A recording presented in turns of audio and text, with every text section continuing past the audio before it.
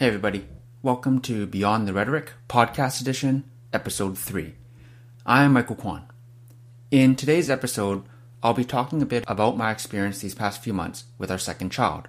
By the time you listen to this, baby Max will be 5 months old. And even with all the lockdown and pandemic circumstances aside, our experience with him has been different from when we first became parents with our daughter 6.5 years ago.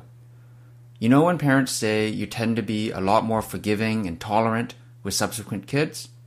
How you tend to be less strict and stringent about all natural this and totally organic that? It's kind of true.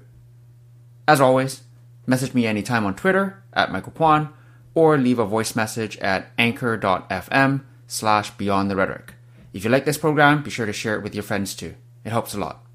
Okay, let's get started.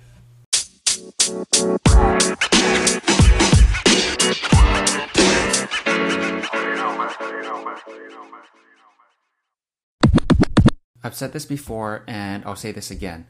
Far and away, parenthood has been the biggest life-changing event I've ever experienced. It's all-encompassing, all-consuming. The arrival of our second child last September has only solidified this fact even further. And while there are definitely lots of similarities in raising baby Max so far, there are also tons of differences.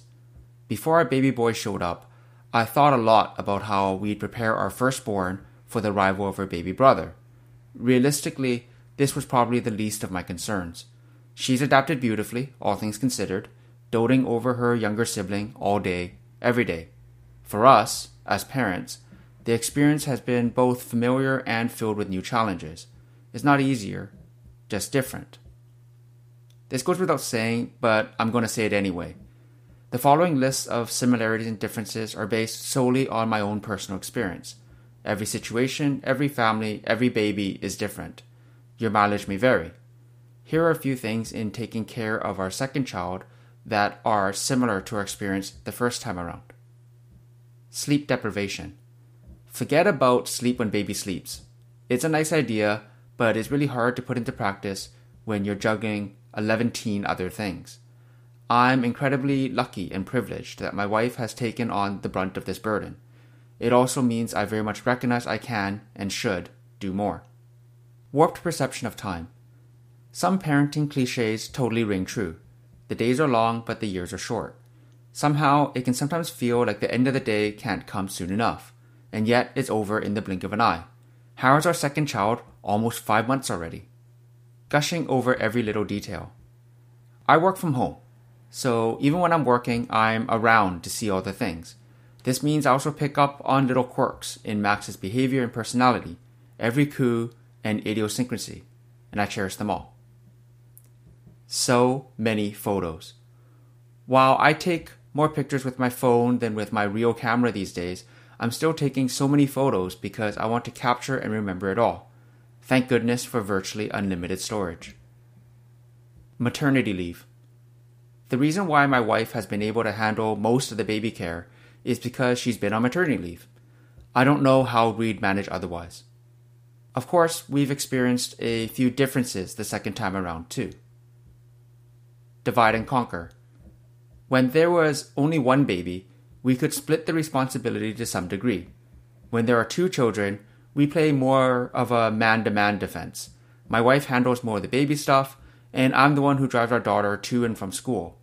Responsibilities multiply, they're not additive, but Addie is eager to help take care of her brother. Work-life balance. The other big difference is that when Addie was born, I was a full-time freelancer. These days, my day job, which is still remote, takes up most of my time. This means I have Zoom meetings and all the rest of it, so this means I have less flexibility in my schedule, another obstacle to manage. Don't sweat the small stuff. With the first baby, we worried about everything. So many visits to the walk-in clinic simply resulted in the doctor telling us not to worry about it. That is normal and it'll pass.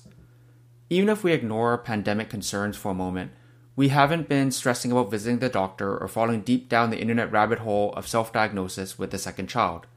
This also extends to a greater tolerance for soiled clothing. We know what we're doing.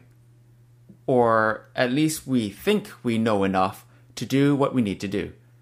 I remember being an anxiety-ridden mess the first time we bathed our firstborn. I had no idea what I was doing. But with experience comes skills, I think, and confidence, I think. So we're nowhere near as anxious with all the everyday things in caring for a fragile baby. Hyper-awareness depleted.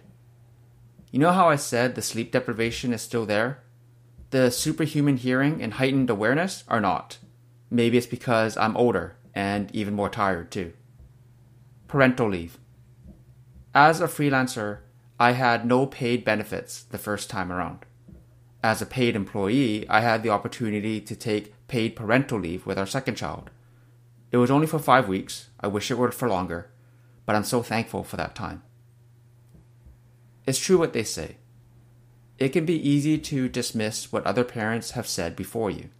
As I said, every situation, every family, every baby is different. But you know how parents say they're less fastidious or scrupulous with each subsequent kid? Well, that holds true. It's not that we love our second child any less than our first.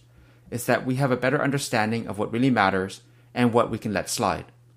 And that's 100% okay.